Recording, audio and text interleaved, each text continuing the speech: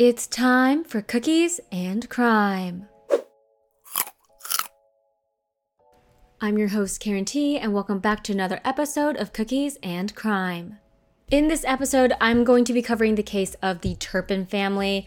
And what I really love about this case is that there's a light at the end of the tunnel. There's justice, no one dies, and the people involved are so brave, courageous, so resilient. It's honestly so inspiring. But before we get into the case, let's eat a cookie. So I have a cookie from a local coffee shop here in Portland. It's actually like a 5-minute walk down from my place. And what's special about it is that it's an all vegan coffee shop. It's called Oracle. And so their baked goods are also vegan. Now, I'm not gonna lie, I think most vegan desserts are a miss, especially when they're trying to imitate something that usually has like milk or butter in it. But I've had this cookie before, and surprisingly, it is really, really good. And a good indication of that is that this bag is greasy as hell, so there's flavor in it. But let's take a bite. This cookie is like an 8 out of 10. Quality chocolate, which I think is the most important when it comes to vegan desserts because it makes up for the lack of dairy. And the texture is amazing. So for a vegan chocolate chip cookie, this place is bomb. And now that I have my sugar fix, let's get into the case. This is the case of the Turpin family. It's 5:49 a.m. on January 14th, 2018 in Paris, California, an old railway city in Riverside County. It's a quiet suburban street in a small suburban town. 17-year-old Jordan Turpin has just escaped her home from her window and wanders onto the street with a deactivated cell phone in hand. Her 13-year-old sister jumped out the window with her, but got scared and jumped back inside. The neighbor's security camera catches the act. As she walks away, she stops and hesitates before she starts running for her life. This was her only chance to escape the house of horrors that was her home, and she was going to die trying.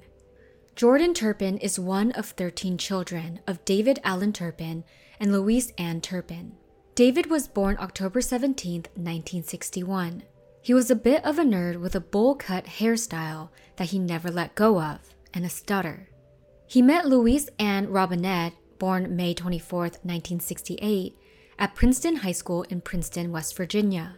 She was one of 6 siblings and the daughter of a preacher. She grew up with abuse and trauma in her household, according to her sister. They were all sexually abused, which is what Louise would later say is the reason for any of her wrongdoing. Their mother would rent them out to a wealthy pedophile and claimed it was to afford food and clothes.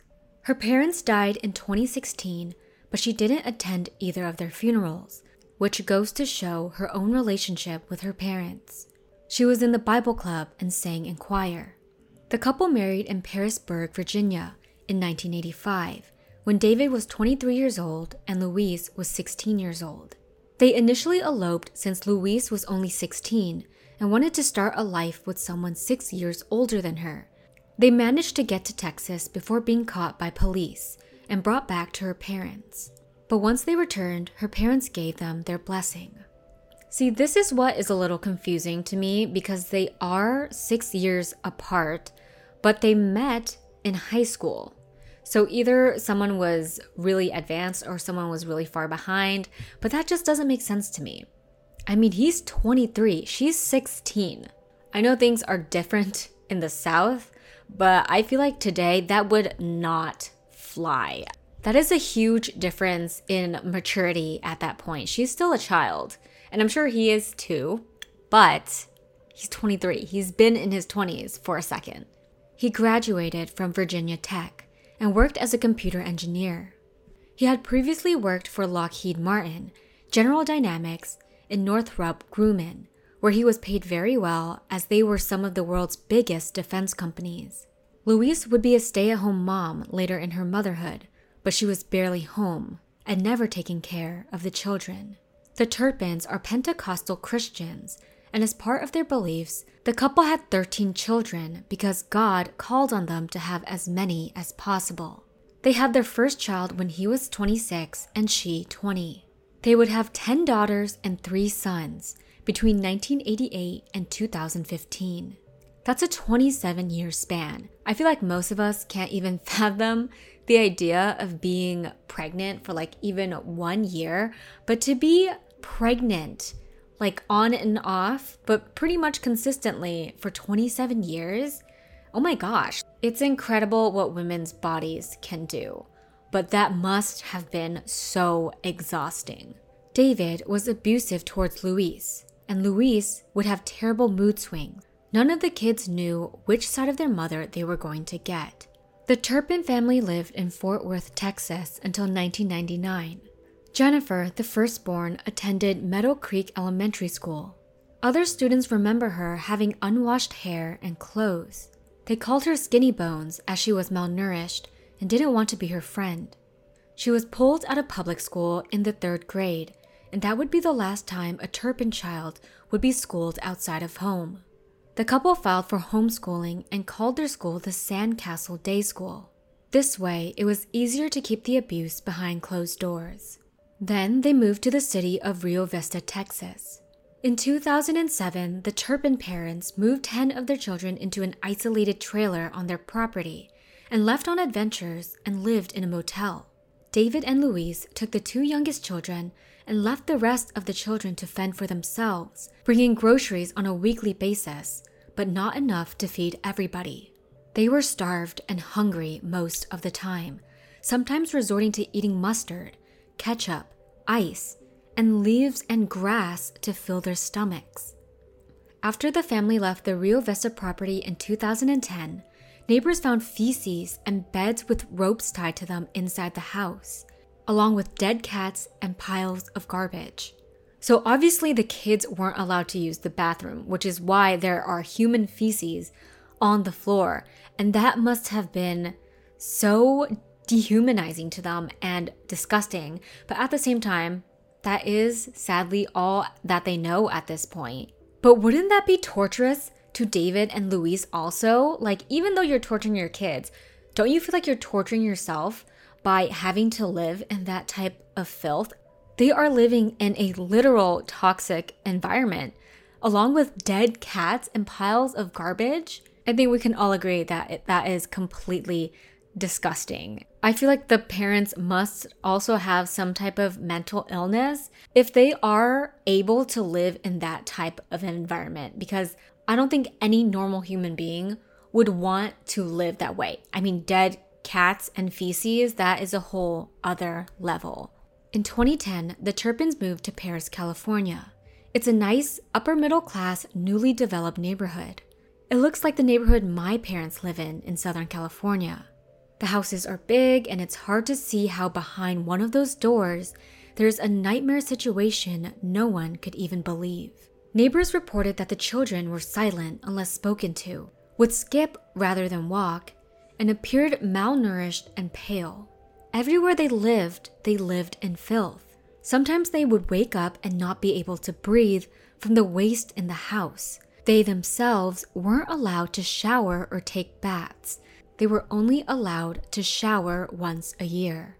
At the time Jordan escaped from her home, it had been a year since she had taken a bath. None of them had ever been to a dentist either. But not being able to bathe was nothing like the abuse and torture they received. Their parents would regularly use the Bible to explain their behavior towards the kids, saying that they were allowed to punish them or even kill them if they did not obey their parents. The children were starved and were only allowed 1 meal a day, which was typically bread and peanut butter. And if they ever stole food from their parents from being hungry, they could be thrown across the room, pushed down the stairs, or chained up. These were the regular punishments the children received. On one occasion, a child was hogtied with a rope, and when they escaped, that's when they upgraded to chains. David would use belts and sticks on them, and eventually use dog kennels with padlocks to lock them up in. Sometimes the older siblings would have to put the younger ones in them, or it would be them instead. They weren't allowed to open windows or look outside. They were barely allowed to stand up, and they had to be sitting most of the time. Rooms and closets were filled with unopened and unworn children's toys and clothes, as Louise had an obsession with collecting them. There were dozens of Monopoly collector boards that they had no intention of ever using. And of course, none of the children were allowed to touch them or play with them unless they had permission. There were dozens of clothes that were brand new with the tags still on them, but the children had to wear the same filthy clothes day in and day out. Louise had a spending problem and had racked up thousands of dollars worth of credit card debt buying these items. In 2011, David had filed for bankruptcy, and of course, the budget they had to cut was for their kids' needs. So as the kids were fed their once-a-day bread and peanut butter, their parents ate pretty well. They had McDonald's, frozen meals, and other packaged and pre-made goods. Some of the kids even had to prepare their parents' meals, but weren't allowed to eat them. Sometimes they would even leave pies out for the kids to smell, but they weren't allowed to eat it. To mentally torture someone like this by waving food in their face when they're not allowed to eat and buying all of these toys and clothes that they're not allowed to play with and they have to wear the same clothes every single day, that is like sadistic mental torture. And there is something absolutely wrong with these parents. Because this torture isn't even out of punishment. It just seems like they're enjoying this, that they just believe that they're allowed to do this to their kids. You just have to be really sadistic to be like, oh, let me make a pie and I'm gonna leave it here and just watch them suffer. That is just so intensely cruel. A few of the older trusted siblings did receive smartphones. That way, the parents can contact them to do things for them. It's how Jordan would eventually get her hands on a phone. On this phone, Jordan used the internet for the first time and was able to discover content and music and Justin Bieber. Yup, you heard me right. She became obsessed with Justin Bieber. She was thrown into the world of Justin Bieber, and by watching his videos, she realized there was more to the world than she knew. All she had known her whole life was what her parents showed her. Life was about obeying your parents, staying inside, only eating once a day, not being able to play with toys when you wanted to. But in these videos, she saw teens hanging out with each other, going swimming, taking car rides. She wanted that life and dreamt of it. She's watching shows where a daughter can open up to her mother, and she wonders if that's what it's supposed to really be like.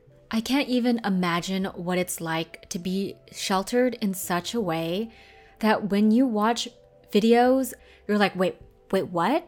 People are allowed to just swim? People are allowed to just hang out with their friends? People are allowed to have friends? Like, you contact people outside of your family and that's normal?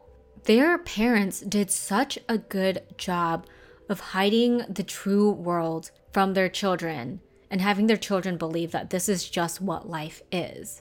It would be like us, the average person, seeing a video of what heaven is like. You know, like you're watching a video, you're like, wait, that is actually what life is?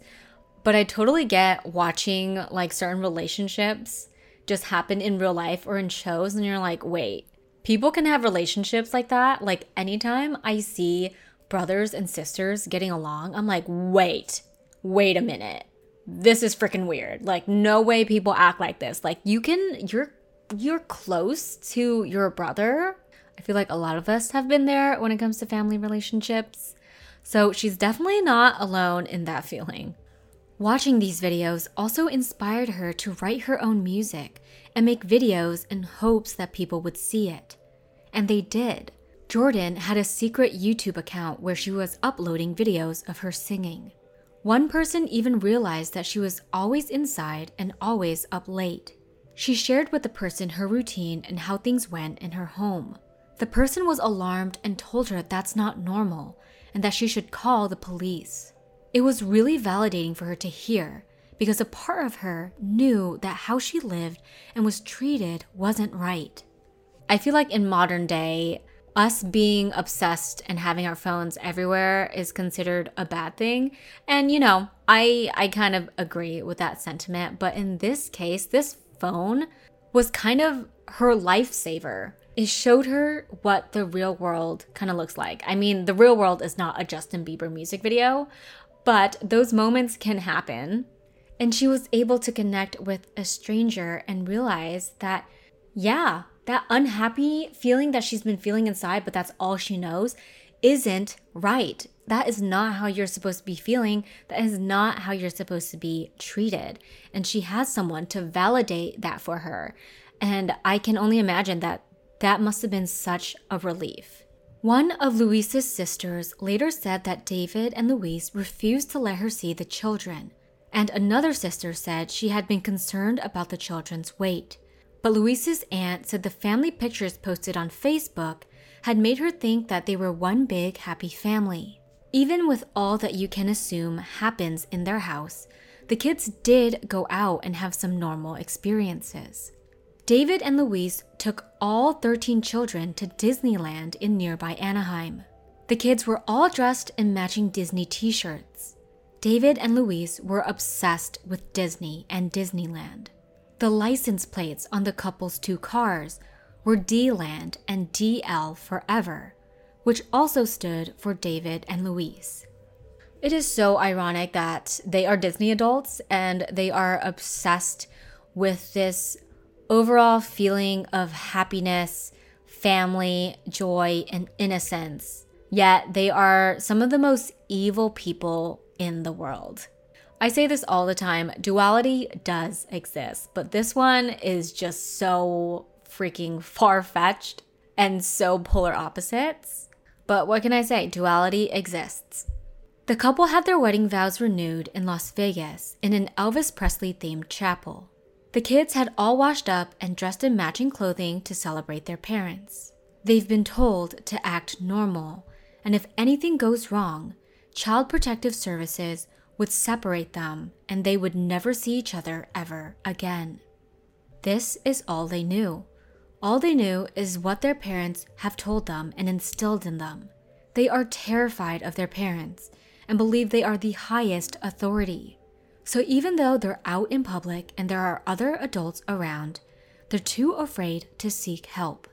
In a 2020 Diane Sawyer interview with Jordan and Jennifer Turpin, Jordan remembers those days as being the best considering their situation, while Jennifer fights back tears, remembering those moments as conflicting. She was happy to be out, but she knew it was all a lie. David and Luis had been planning to move the family to Oklahoma at the time of their arrest. Jordan overheard her parents speaking about the move and decided it was time to call the police.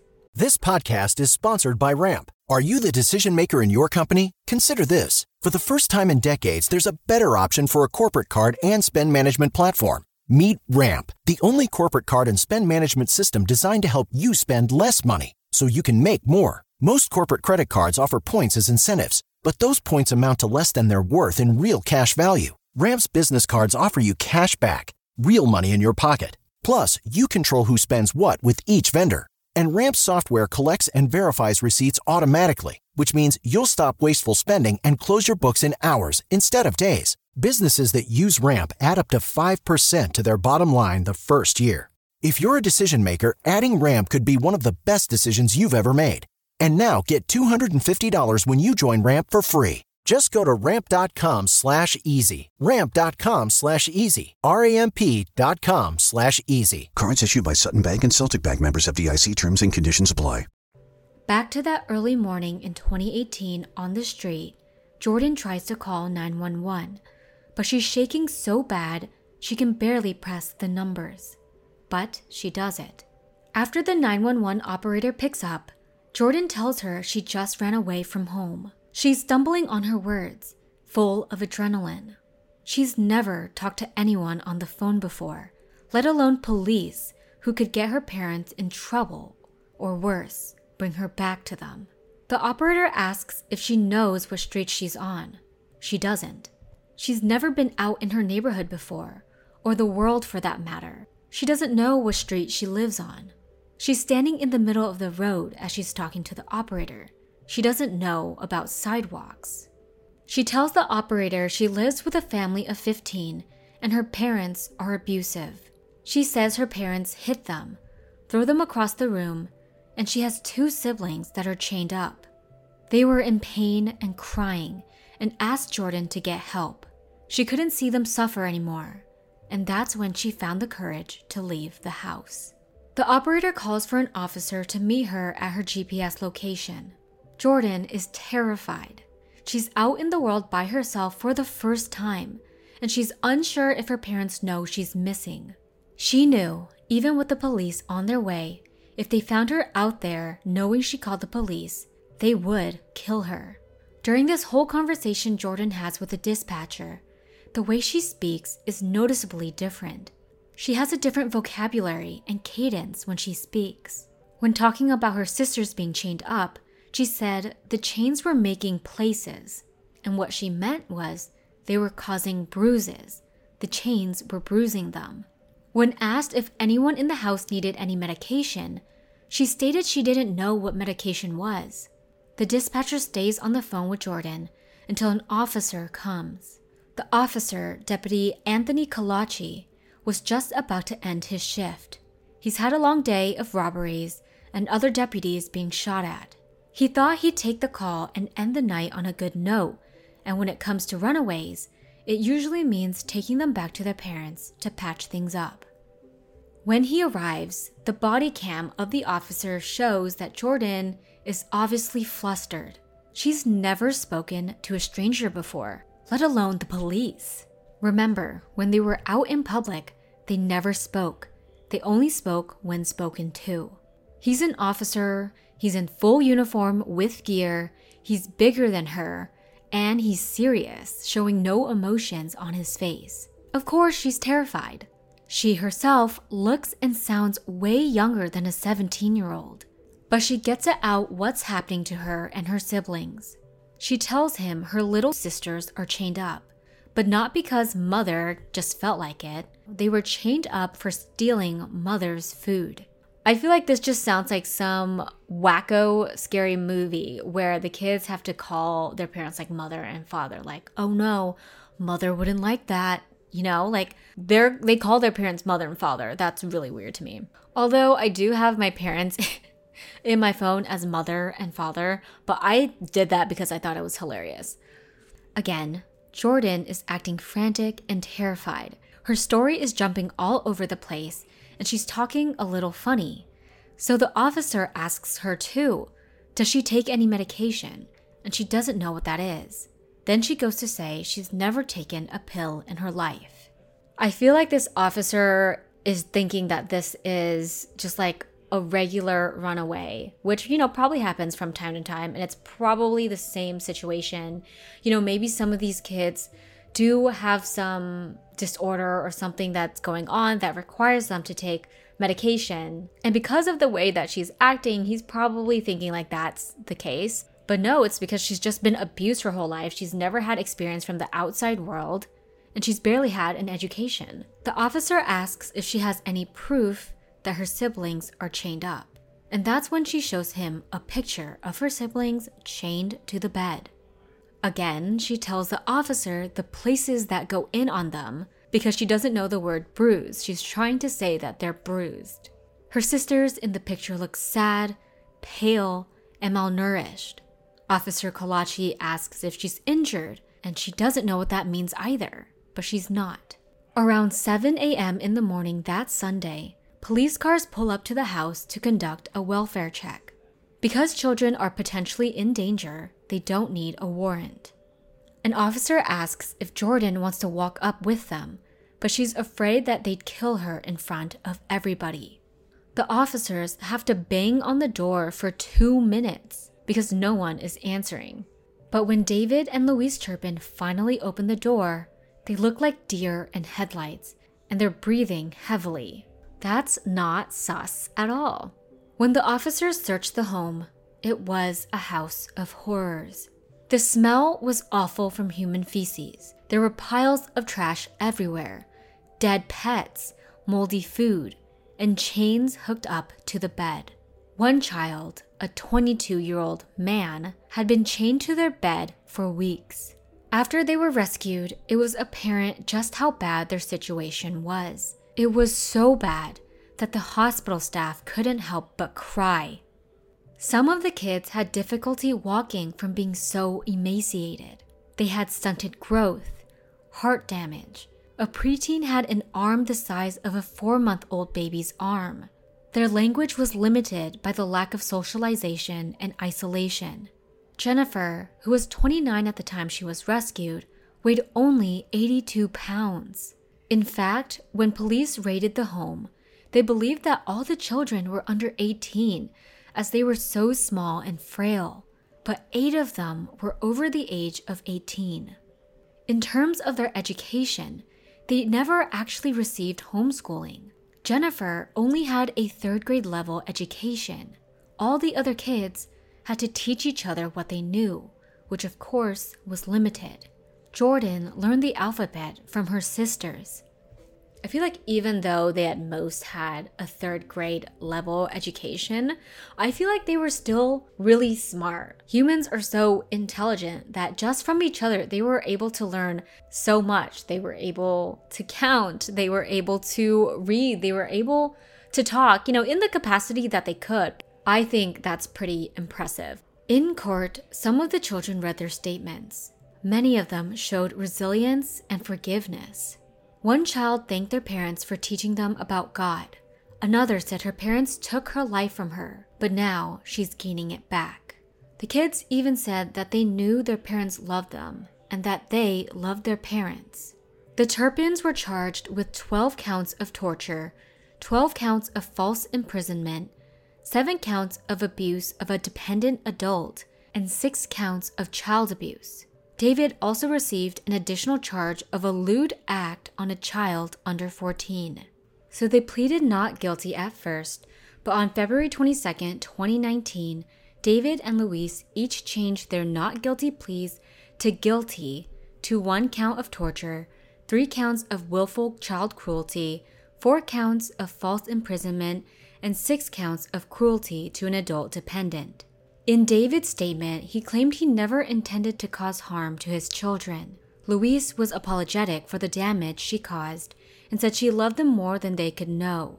That's just such complete bullshit. I don't know who they think is believing what they're saying, but there's no way that they could actually be feeling that way. They only feel that way because they got caught. Otherwise, they would have done that to their kids until they died. It's just so idiotic to say in front of people like, I didn't mean to do any harm, I just thought chaining them up to their bed was for their good. Who the fudge? I almost said the F word. Who the heck is going to believe you when you say that? It's even disrespectful to their kids and so dismissive to their kids that they pleaded not guilty. How do you think you're not guilty after all that you did? It is so apparent that you starved your kids. There are 13 kids you have that have evidence that know what you did to them. There's no debating that whatsoever. So they look entirely stupid, especially with David's bowl cut hair. I'm sorry. This man is in his 60s or 70s or whatever, and he has a bowl cut. It is almost comical seeing this man with a salt and pepper bowl cut on his head. Sir, who let you out of the house like that? If that is not a sign of mental illness in itself, I don't know what it is. David was eventually charged with perjury in relation to affidavits he filed with the California Department of Education over the years, in which he asserted that his children were being educated in a private school. Luis's attorney requested Luis be placed in a pretrial diversion program for mental health treatment due to a diagnosis of histrionic personality disorder. The judge denied the request on the grounds that Turpin posed a risk to the public. Both were sentenced to life imprisonment with the possibility of parole after 25 years. Experts believe they will never receive parole due to the severity of the crime, making it effectively a life sentence. David was originally sent to the Mule Creek State Prison before being sent to the California State Prison, Corcoran, if I'm saying that correctly. and Luis is in the Central California Women's Facility. I feel like they should at least be in prison for how long they have imprisoned their own children, which is like 29, 30 years. Even then, what they're experiencing in prison cannot even come close to how they treated their own children in the world where their kids are technically free to go wherever. So the parents have been brought to justice, and all the children spent 2 months in the hospital after they were rescued. The first bit of freedom Jennifer felt was just after they were rescued, being in the hospital. Music started playing, and so she cleared the floor so she could dance.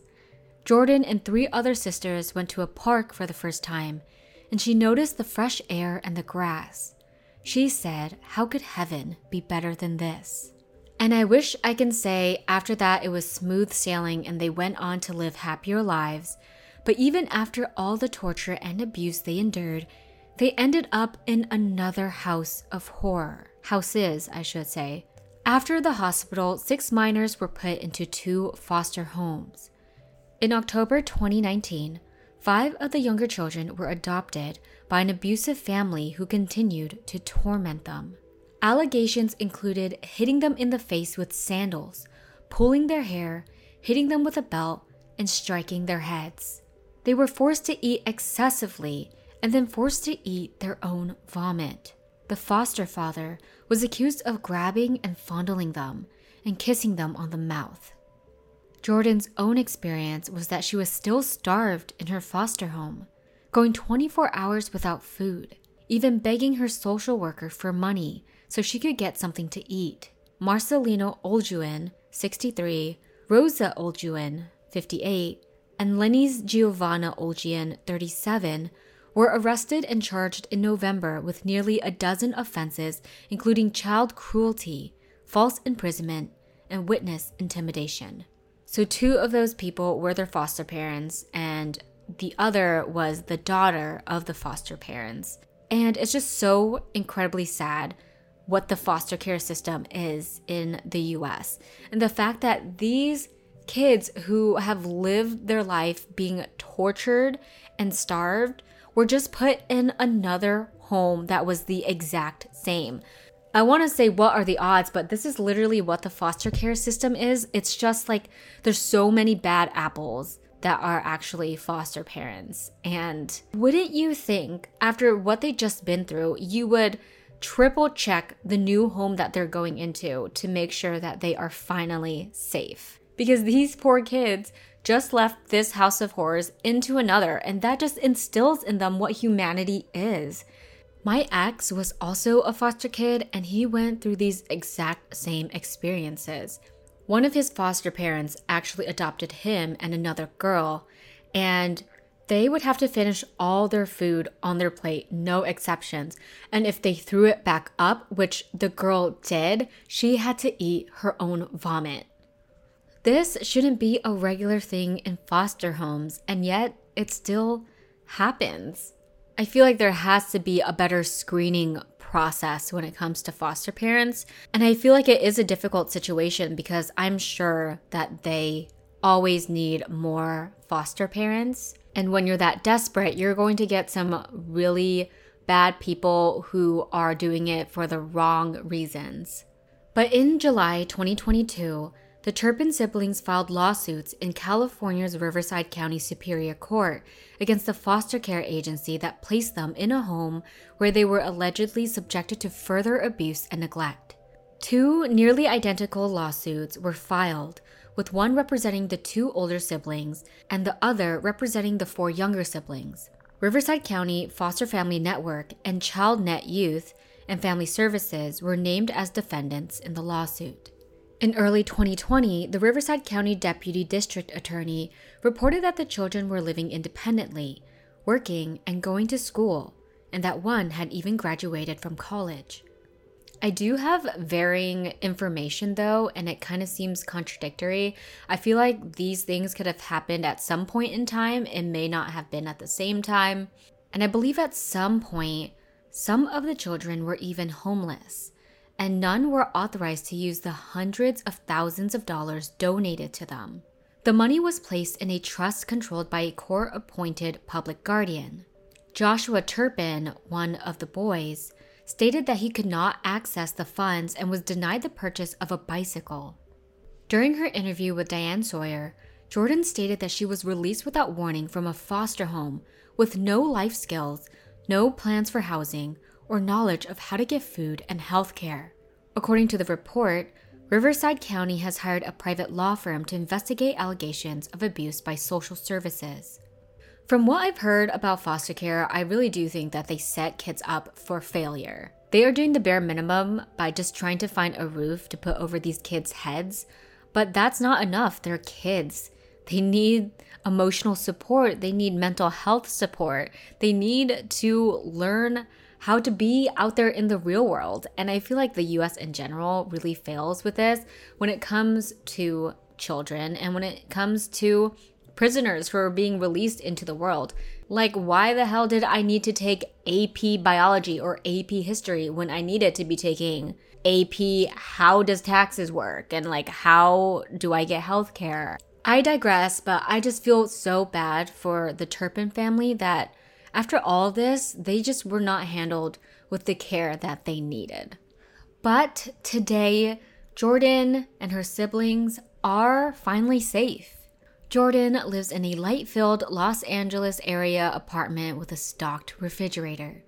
The walls are decorated with motivational quotes, and there are splashes everywhere of purple, Jordan's favorite color. Her siblings are regular overnight guests. Life is good, finally.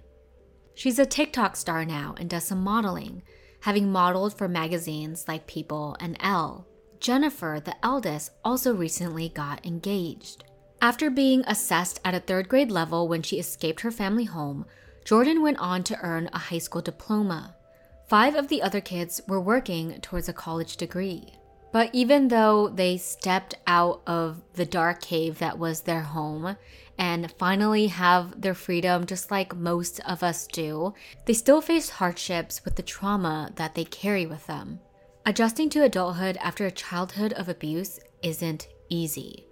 Jordan remembers struggling when she worked at Taco Bell in 2021.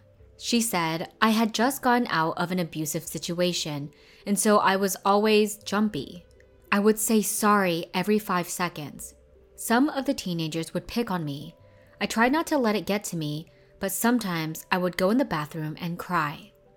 But being as optimistic as she is, she said that there was a lot to learn there. This situation just makes me so sad because she is literally just trying to make it in the real world now and live a normal life. But of course, like, she has this whole history to her and people are so freaking mean and rude. So I want to really talk about Jordan Turpin for a hot minute because can we all agree that she is such an amazing young woman? I mean, I am able to share this story because of her bravery, because she wanted to help and save her siblings. You can just see the resilience in her eyes. Like, she is absolutely a fighter. You can just tell that that is in her. And I think that is so beautiful. Of course it affects her and of course it changes a lot of things in her life, but she is not letting that stop her from living the life that she wants. I love how she and all of her siblings came out of this and they wasted absolutely no time getting their lives back. I think it's so beautiful to see that. It's like, it just reminds me that even on my worst days, that I still have it good, that there is still a sky, that there is still grass, that I can go outside and I can smell fresh air and I can eat whatever I want, even if it's wrecking my body for the day. We have so many privileges we don't even think about, and we love to complain about what else we don't have when we already have so much just by being here. And these siblings just came out appreciating every single thing that they saw. I would even say that not a lot of regular people, like people who didn't go through that horrible of a situation, have their mindset. It hasn't even been a decade since they were rescued, and I feel like they are just making the most of their lives, and they're not letting what happened to them stunt their growth and stunt the life that they now can have. I really do hope the best for the Turpin family. Like, I love seeing them shine. I'm on TikTok and I see Jordan from time to time, and I love how she is just so free and she's doing what she loves and does what she wants and has no care in the world. And it's also, again, a reminder, you should just let people live their lives. Like, whoever you see online, whoever you see on the streets, like whatever they're doing, however they're talking, whatever they're saying, unless it's like some really negative racist stuff, that you should just let people live their lives, because you have no idea how much they have been through. And I'm going to end this episode with saying that Jordan hopes to become a motivational speaker and dreams of writing books. She says she also wants to use her voice to improve the broken foster care system. And she says no matter how bad it is, there is a way out, and it does get better. It won't ever go away. Like when you go through that kind of trauma, you can't forget it, but it will get better, and there's hope. You can heal from it. How amazing is this young woman? She just is such a bright light. And I do believe that the best is yet to come for her. But that is the case of the Turpin family. Obviously, I'm just in awe of Jordan Turpin and her whole family, because they just seem like naturally such great people, and they literally deserve the best. And their parents deserve the absolute worst.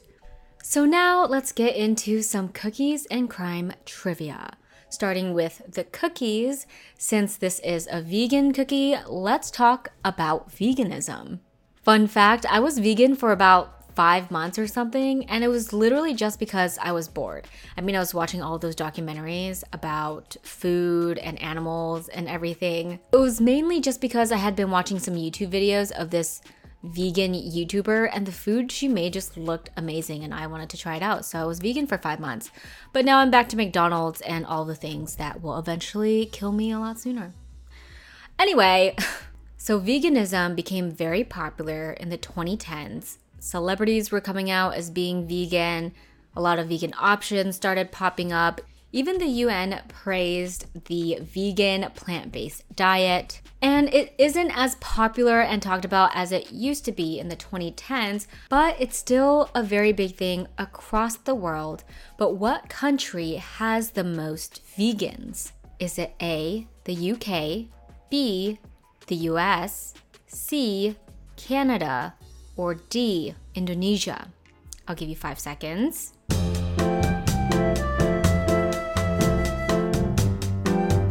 The answer is A, the UK. This really shocked me because I would not think that like veganism is a big thing in the UK. Most of us, maybe it's just me, don't really know exactly what UK cuisine is, other than the fact that their national dish is like tikka masala, which is kind of weird. They like beans on toast and they have fish and chips. So I'm really curious to know what vegan dishes they have over there. But now you know the UK has the most vegans per capita, I'm sure. I'm sure it's per capita and not total since they're so tiny. And now for crime trivia. So in the end, we talked a lot about foster care and the foster care system.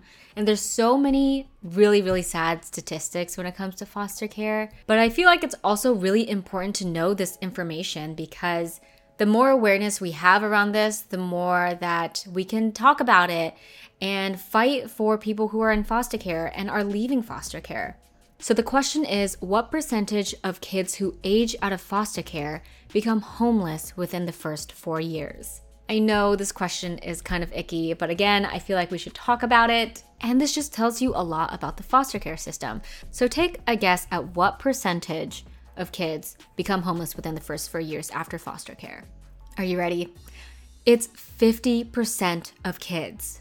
So I believe in the US, roughly every year, there's about 400 to 500,000 kids that are in foster care. So if you don't know, aging out of foster care means you were never adopted or you never reunited with your biological parents. And so you turn 18 and you're still in the foster care system. So these kids who aged out of foster care don't really know stability, and they have no one there to really teach them the life skills, just like Jordan went through, and they are just tossed onto the street, and now they have to fend for themselves.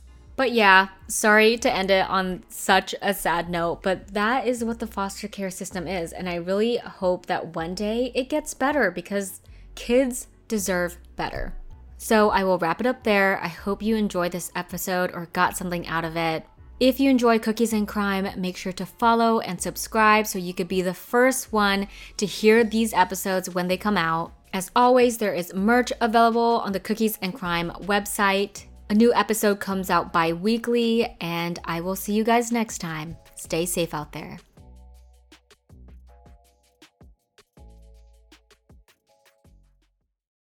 Hey, Drew Scott here, and I'm Jonathan Scott, reminding you that life's better with a home policy from American Family Insurance. They can help you get just the right protection at just the right price and help you save when you bundle home and auto. Kind of like Goldilocks and the Three Bears. It'll be just right for you. We love a custom build. American Family Insurance. Insure carefully, dream fearlessly. Get a quote and find an agent at amfam.com. Products not available in every state. Visit amfam.com to learn how discounts may apply to you. American Family Mutual Insurance Company SI and its operating company, 6000 American Parkway, Madison, Wisconsin.